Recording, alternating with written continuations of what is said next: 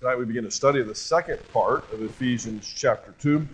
And specifically our passage tonight will be verses 11 through 13. I'd invite you to open your Bibles there now as we enter into a new section of the book of Ephesians. In chapter 1, Paul delineated a wonderful series of blessings that God had poured out upon the believer, culminating within a tender prayer for encouragement that we might move to a mature relationship with the one that has blessed us so greatly.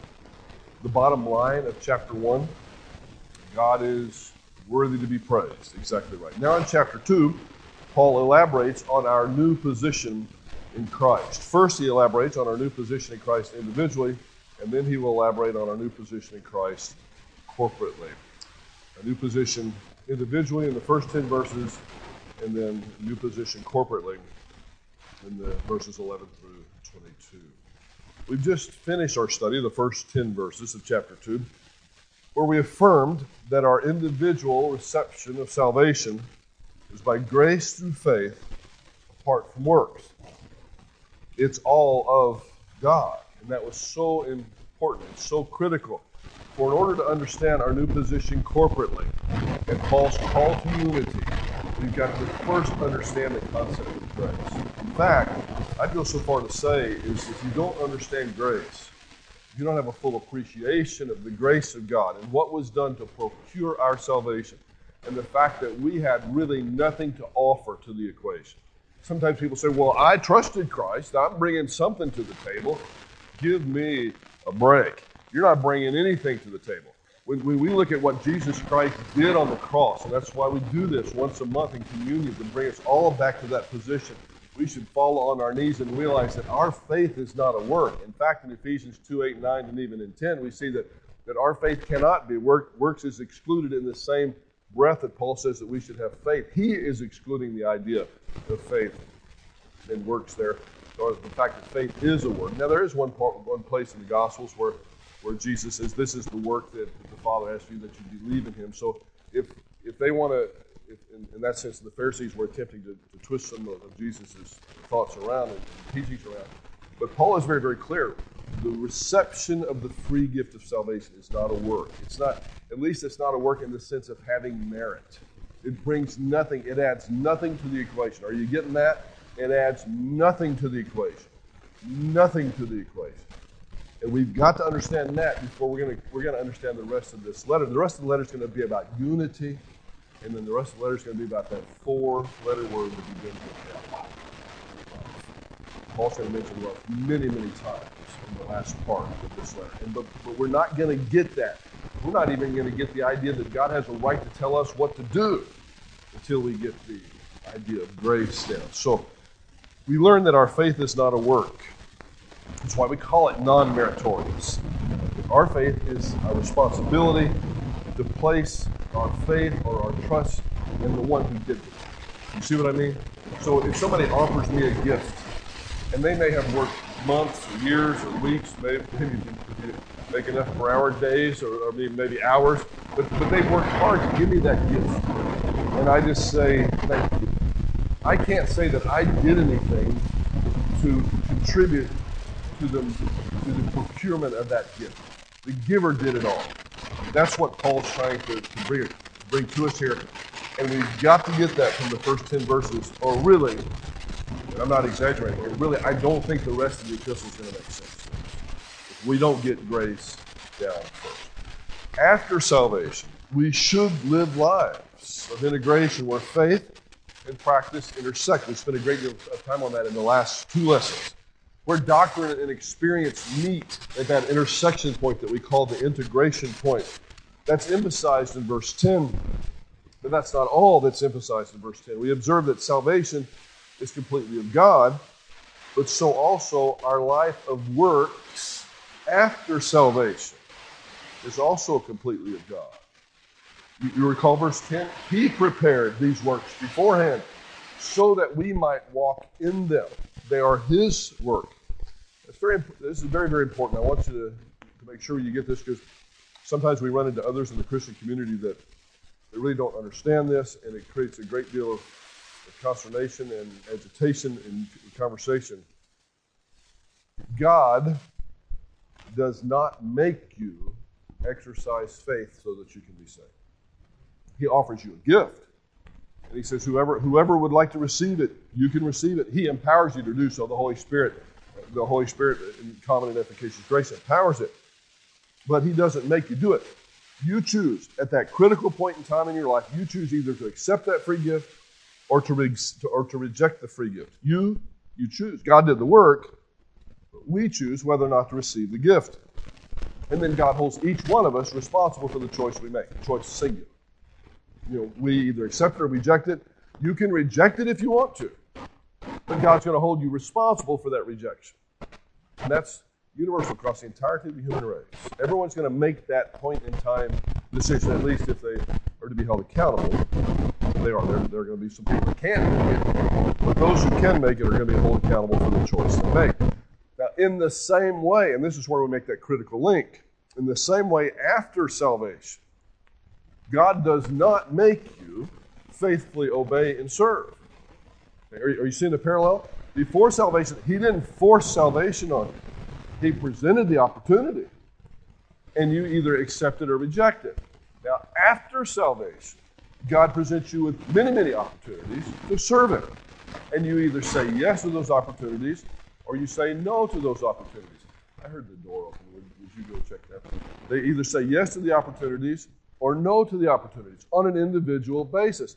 Now, here's the thing. Remember, just like you're going to be held accountable for the decision you made, whether to accept Christ as your Savior or not, and that's a pretty big accountability, you're either going to heaven or hell based upon what you choose. He's also going to hold you accountable for the choices that you make in the Ephesians 2:10 sense. He's prepared all these great works for you from before the foundation of the world. He's presented the opportunities. Now you say yes or no to each one of them as they come along. Maybe you don't even recognize them sometimes. Maybe you're walking so far out of fellowship with God you didn't even see an opportunity when it was there.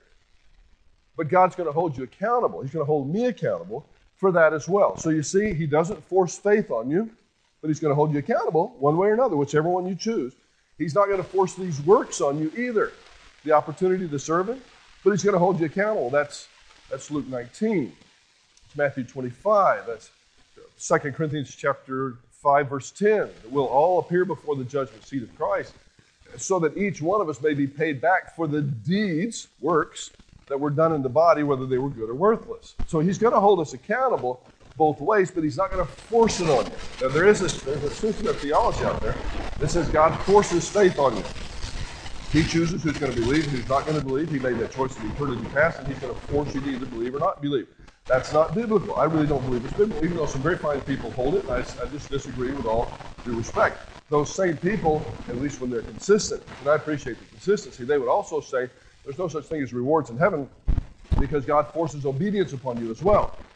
And that's just simply not the case. If God forced it, he wouldn't spend quite so much time, I don't think, in encouraging us toward that behavior.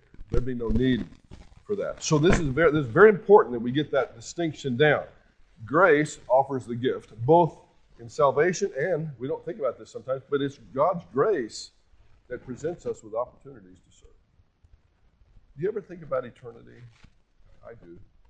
I've been thinking about eternity since I was a young fellow. I just have always been very well aware that I'm not going to be here forever. And it's in God's, an act of his incredible grace that he has presented opportunities to me and to you and everybody else to serve him for the relatively short time that we're here. Now, I know that lifespans longevity seems to be increasing, at least in our culture. What is 50 the new 70 or so?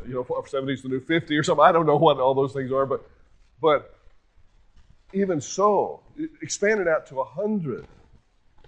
And that's nothing compared to the time you're going to spend in eternity, because we can't really even use the sense time like we do here. There's a sequence of events in eternity. It's a long, long period. And we're going to look back. One of these days, we're all going to be sitting around a nice, clear, cool, heavenly mountain lake, probably having a Pine Valley Bible Church reunion.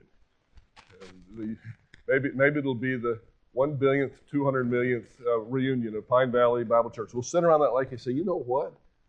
Golly, I hope we don't say this, but, golly, I had so many opportunities. I just kind of blew a lot of those. I really wish I would have been more sensitive to that. Now, we may not have those kind of regrets in heaven. I don't know, at least not right after the judgment, until after the judgment seat of Christ in that immediate context. But I do believe that we'll, in some sense, realize all the opportunities that we miss. I don't want to have regrets forever. Forever. Now how we might have regret, because Paul does talk about shame at the judgment seat of Christ, yet there's no more sorrow, no more pain, no more tears. You have to synthesize all that material together. But eternity's a long time. And I think for a long time we're going to praise him for the opportunities he gave us to serve. We may look at it like, poor pitiful me. This is what God put in front of me to do. Whatever that is, you fill in your own blank. My life is so hard because I had to do this or I've got to do that. No, why don't you switch it around? Don't say I got to do it. Just like you say, well, I got to go to church next Sunday morning. I can't go to the ball game with you. I'd love to, but I got to go to church. No, you don't got to do that. You choose to. You have the opportunity. You're choosing to go to church. You don't got to serve either. But he gave you this incredible opportunity to do it, to serve or to give or whatever aspect of service it is. Instead of having a pity party, look at what he's laid upon me. Look at the burdens that he's weighing me down with. No, look at them as incredible opportunities that forever, God's going to recognize that positive decision that you made to serve. You see what I mean? Forever. So the whole idea of sacrifice is way overblown in Christian service anyway. The only real sacrifice that was ever made was the one that was made on the cross. Everything else pales so much in comparison to that we ought not to call it the same things. Now, we are united in Christ by grace through faith. We saw that in the first 10 verses. And then in these next verses, we'll see that we're also united in this body of Christ together with other people. You see the step that Paul's going to say. All this is individual, the first 10 verses. We are placed into the body of Christ by grace through faith. God does it. Our faith doesn't save us. God saves us through faith. But then once we get into the body of Christ, Paul would like us to remember that we're in there with other people. We're not all by ourselves. And we're in there sometimes with folks that we just really don't care for too much. Okay? You see, what Paul's going to do here in the last part of chapter 2 is he is going to let us know that we're not in this body of Christ for nothing. The last part of chapter 2 is not just thrown in here to occupy space. He could have saved the ink. No, the last part of chapter 2 is fundamental. It is fundamental, and we don't stress it enough. We haven't made enough of this idea of Christian unity. And I suspect, may I be totally transparent here, and you don't have to be afraid. I suspect that I know the reason why we have a problem with this corporate unity thing. Because many of our Christian brothers and sisters are, quite frankly, an embarrassment on occasion. Now, they may think we are, but in my view, I'll just put it me personally, many of my Christian brothers and sisters across this planet have been, at least on occasion, an embarrassment. And we really don't want to claim them. Just like one of those family members, he said, well, yeah, that's, they're part of my family. And I'm not just talking about people who've taken a very public fall. You know the people I'm talking about there. We're not talking about those necessarily exclusively. I'm also talking about those who stand up before the public and claim to speak for God, but do so in a way that's actually quite repulsive, either by what they say or the way that they're saying it. I don't think it's a big secret, but the TBN crowd really doesn't do a lot for me. Okay? Now, they do a lot for other people, but for me, I'm sorry, I'm just not into inch-thick makeup and eyelashes that come up to the top of one's forehead, and it I'm sorry, it looks fake and phony to me. Yes, you can say who we're talking about.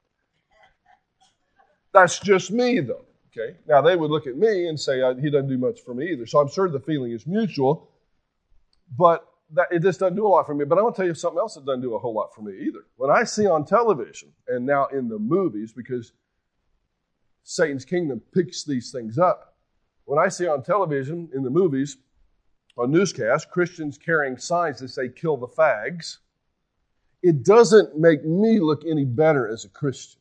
Okay? That's hardly speaking the truth in love. It's hardly speaking the truth in love.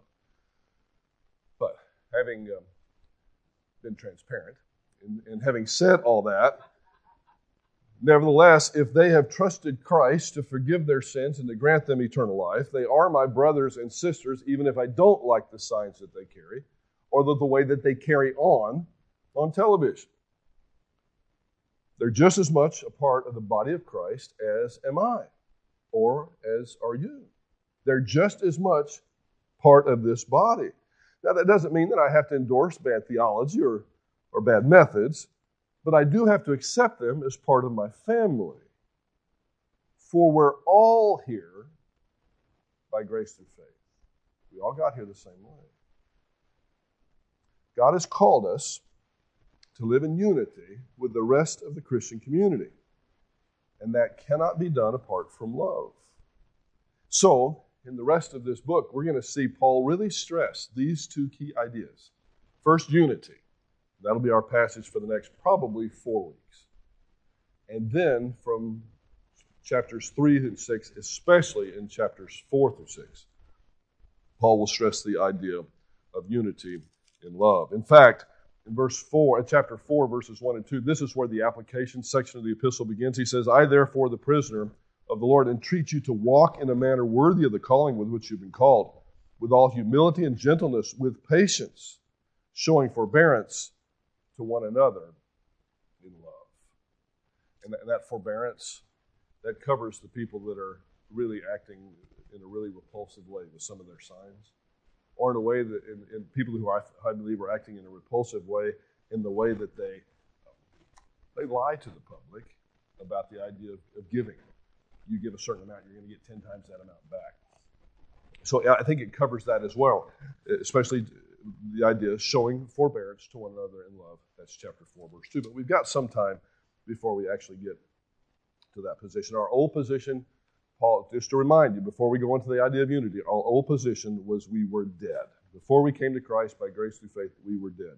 Our new position, we're alive together with Him or raised up with Him in the heavenly places. We're seated with Him in heavenly places. This is our new position. Now, when it comes to our new position in Christ corporately, the last half of chapter 2 can be divided into 3 sections. First, the fact of the union between Jews and Gentiles in the body of Christ. That's a fact. The fact of the union between Jews and Gentiles in the body of Christ. The second division, the explanation of that union. That's verses 14 through 18. The fact of the union we'll study tonight. And then verses 19 through 22, the consequences of that union.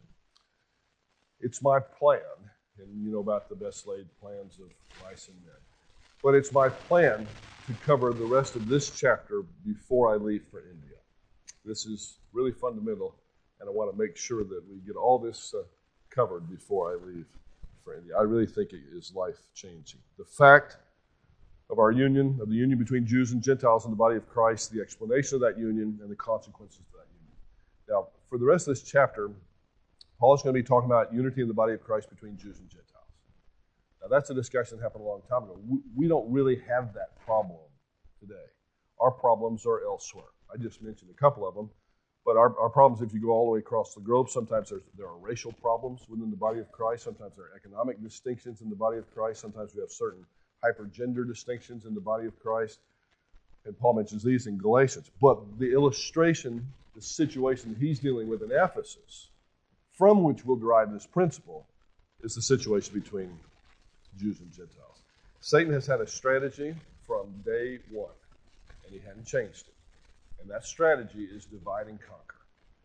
Why would I say he's had it since day one? Can anybody think all the way back to the time Satan first employed this strategy? Exactly right.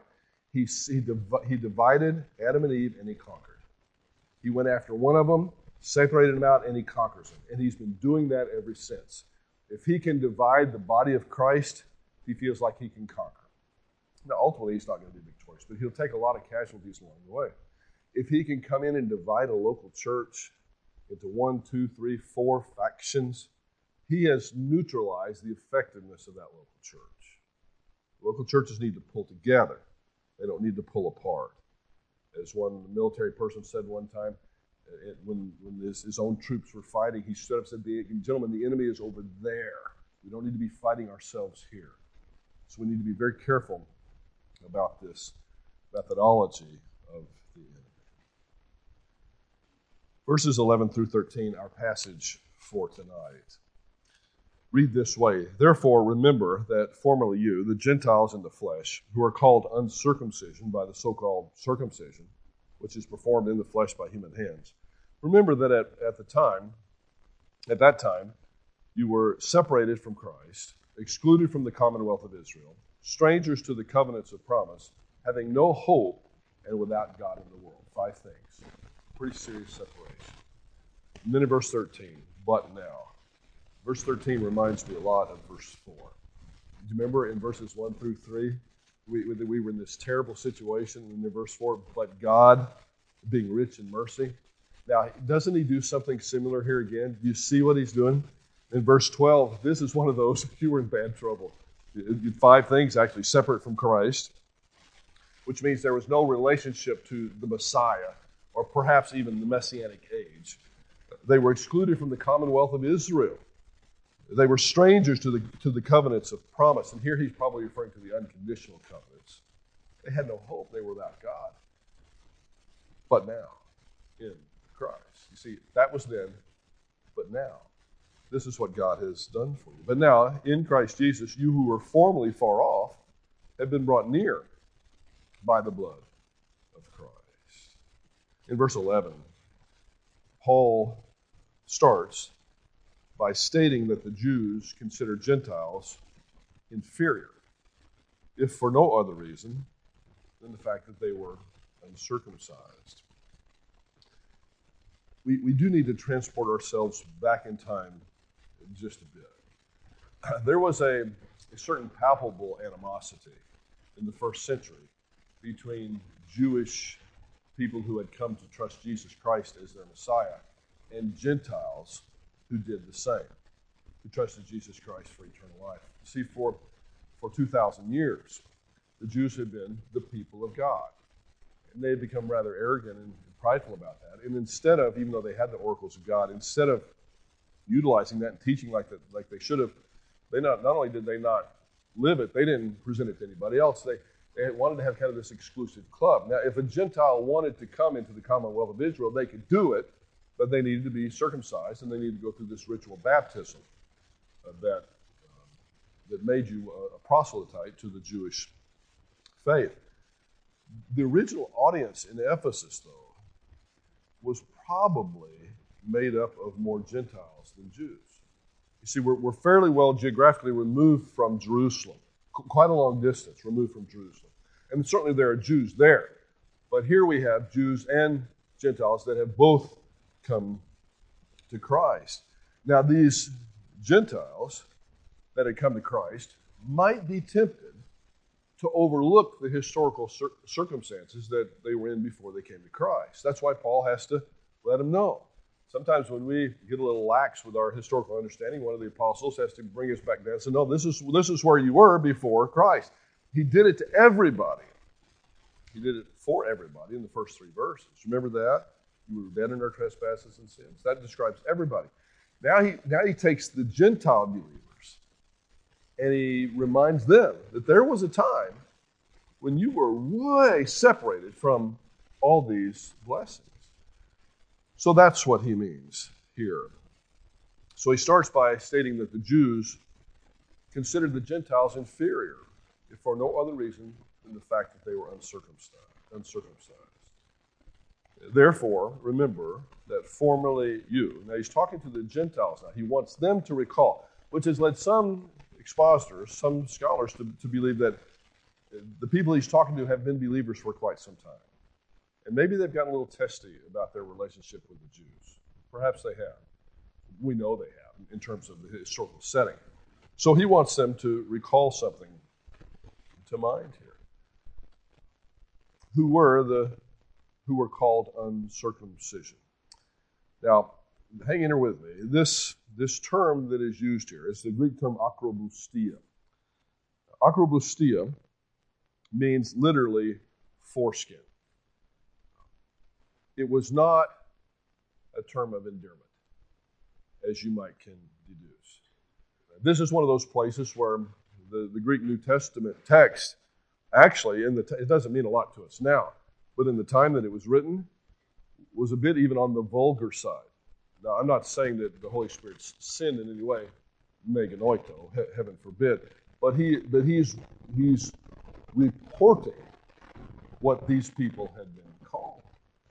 When the editors of the New Testament translations bring this out, they're a little bit timid in letting you know exactly what this term meant, but it's a bad term, and it was meant to insult the people that it was thrown out to. This is not some sort of sterile medical term.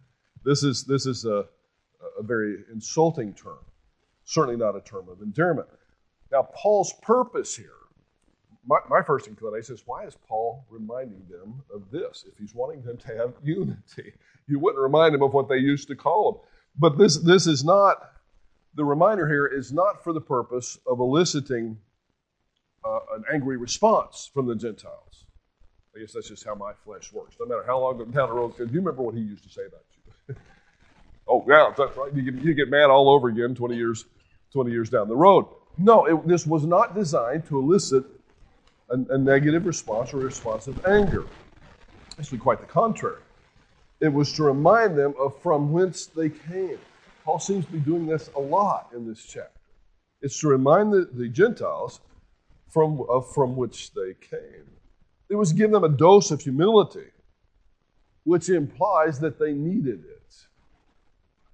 You remember, it was several years back that we introduced a term called a mirror reading when it comes to interpretation of the New Testament text, especially the epistles or the letters, a mirror reading. And this is one of those places where we can get somewhat of a mirror reading. You see, if Paul is having to remind them of these things in order to try to elicit some sort of humility out of them, then we can assume fairly safely that they needed to have humility elicited. You see what I mean? For example, if in the book in his first letter to the Corinthians, if he's going to mention, no, Christians shouldn't file lawsuits against one another, then we must assume by a mirror reading that they must have been having that problem. If he's saying, no, you need to flee fornication, then we must understand that in that culture, in the situation he's writing to, that it's very likely that was one of the issues that they were dealing with here. So we see here that if he's attempting to elicit humility from the Gentiles, they must have needed it. Which is why, if you read most commentaries on Ephesians, they'll tell you that they believe, based upon this, that the Gentiles had become a little high and mighty. They were in the majority now. They weren't minority anymore. They're in the majority, so they're starting to look down on the Jews, and Paul's having to back them up a little bit and say, now hold on, there was a time when you were in pretty bad shape yourself. When he says the so-called circumcision, it indicates that those who were using the term, this derisive term, were not at the time they were using it rightly related to God, even though they had every advantage. So Paul is not talking about Jewish Christians. He's not talking about Jewish believers who called them this. He's talking about Jewish people who were very religious, but then had not accepted the Messiah. These people were not rightly related to God, even though they had, watch, every advantage. I spent a great deal of time over the last several weeks emphasizing the point that we're all born equally dead. And not for a minute am I going to recant that.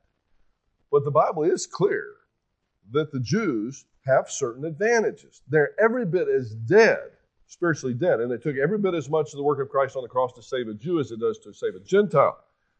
But there are advantages to being Jewish, at least in the Old Testament sense. Since Paul brings this out in Romans 3:1. You remember we studied it, it's It's been 5 or 6 years now, but he says, what advantage has the Jew? Remember why he has to say that in the first part of Romans chapter 1? The first part of the first 3 chapters of Romans. He covers 3 types of persons who need a Savior. You remember the first was the immoral person. And everybody says, amen, brother. They need a Savior. Throw them out. They're low lives, absolutely.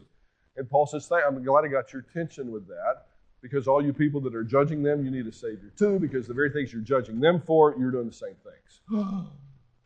And then maybe not overtly, but either mentally or in some other way. And then there's one more group in the room, so to speak, that is probably sitting over in the corner and nodding their head. Now, they probably did it a little slowly, because they said, well, sure, I believe that immoral person needs a Savior, but the moral person, okay, well, they're probably Gentile moral people, so I'm sure they need a Savior too. But me, Jew, I don't need a Savior. And Paul says, oh, yes, by the way, you need a Savior as well. And then so the Jew rightly says, well, whoa, wait a minute. I thought we were God's people. I thought we had advantages. And so that's why he begins chapter 3 by saying, well, what advantage has the Jew? Well, or what benefit is to be circumcised? Paul says, great in every respect, much in every way. There's great advantages to being a Jew. First of all, they were entrusted with the oracles of God. You see, God gave them his word. You had first shot at it to the Jew, he said. It would have been nice if you would have read it. Just once. Oh, but we don't want to go too far down that trail, because it might start being a little bit convicting with us as well. We probably have more Bibles in our household than they do in whole regions of other parts of the world. And least we can do is read it. Now, that's what Paul's getting on to the Jews for. You had a great advantage. In fact, they had more than just this. This is just the one he mentions, and then he goes back into the idea of everyone needing a Savior. But sure, there were advantages, but they didn't do anything with it. I hope you remember, we'll study it a little bit on Sunday mornings here because we're coming up to the Abrahamic covenant, but circumcision was a sign of participation in the Abrahamic covenant. Circumcision didn't save you. You should have been saved first and then circumcised afterwards. Same way as baptism. We don't believe in infant baptism here at Pine Valley because I believe a person needs to be saved, and then baptism is an outward expression of an inward conviction of faith in Jesus Christ. The faith comes first, the baptism comes second. In this sense, the faith came first. You follow the pattern of faith of Father Abraham, then the circumcision came second. But without faith, circumcision is of no use. Jesus talked about this a lot. Certainly the apostles have to as well. The real circumcision is not one that's made with hands and a knife. It's one that's made on the heart. That's the real circumcision. So again, in verse 12 then we see the Gentiles were at a disadvantage in at least 5 ways. They were separate from Christ, which means that unless they had contact with the Jewish community, they really probably didn't know much about the Messiah. Now, the book of Isaiah tells the Jews they're supposed to go out to the nations, but they failed in their responsibility there. So there was no relationship either to the Messiah or this could be the coming Messianic age. They were excluded from the commonwealth of Israel. They were outside the people of God. This didn't mean they were excluded from God. There were people in every age, in every year that this earth has been here, that have been saved, whether they're Jew or Gentile. But the Jews were the people of God, and Paul points it out. They were strangers to the covenants of promise. A lot of discussion in the literature about what these covenants were, but the best understanding is that they begin with the Abrahamic covenant, the Davidic covenant, the New Covenant, the unconditional covenants that were given. They were strangers to them, didn't know anything about them. And since they were strangers to all this, they had no hope. I don't understand how people live without Christ. It baffles me. Christians have a hard enough time living. And we have Christ, and we know where we're going. I can't understand people having no Messiah and therefore no hope, or placing their hope in themselves, or the ability to be good enough to earn God's favor. And they're without God. So Paul paints a very unflattering position of the Gentiles before they came to Christ, and in past ages as well. Then in verse 13, but now, very reminiscent of verse 4, but now in Christ Jesus, you who were formerly far off have been brought near. So all the things that were a problem in verse 12, because of this relationship you have with Christ now, you were way far away and now you're near. That doesn't mean you're close, but you're not there yet. He's using these terms far away and near in a little different sense than we might use them. But why? By what means have we been brought near? We just studied it. Not because of our works, exactly, but because of what Christ did, because of his work. This phrase, by the blood of Christ, is pregnant with meaning. Over the course of the church, particularly in the last couple of hundred years, not so much before that, but especially in the last couple of hundred years, at least by Protestants. Before that, the Roman Catholic Church has taken a real mystical view of the blood. But a proper understanding of this phrase, the blood of Christ, was probably put as well by the Theological Dictionary of the New Testament. Gerhard Kittels was the editor. He did the work. I'm not sure he wrote this particular article. But in Kittel, it says that the blood of Christ is a pregnant verbal symbol for the entirety of the saving work of Christ on the cross. The entirety of it all. Not just the physical death, although that was part of it. It's not excluded from it. But everything that happened on the cross, the entirety of the work that was done so God could offer you that gift. You see the point? That's what was done to take us Gentiles from that position where we were in bad shape and then brought us here. You see what Paul's done as we close this time up together, real close to tonight. He's doing the same thing that he did in a broader sense in 1 through 10 and then 11 through 22. He's saying you didn't get into this position in Christ individually by your own works. It was grace that got you there.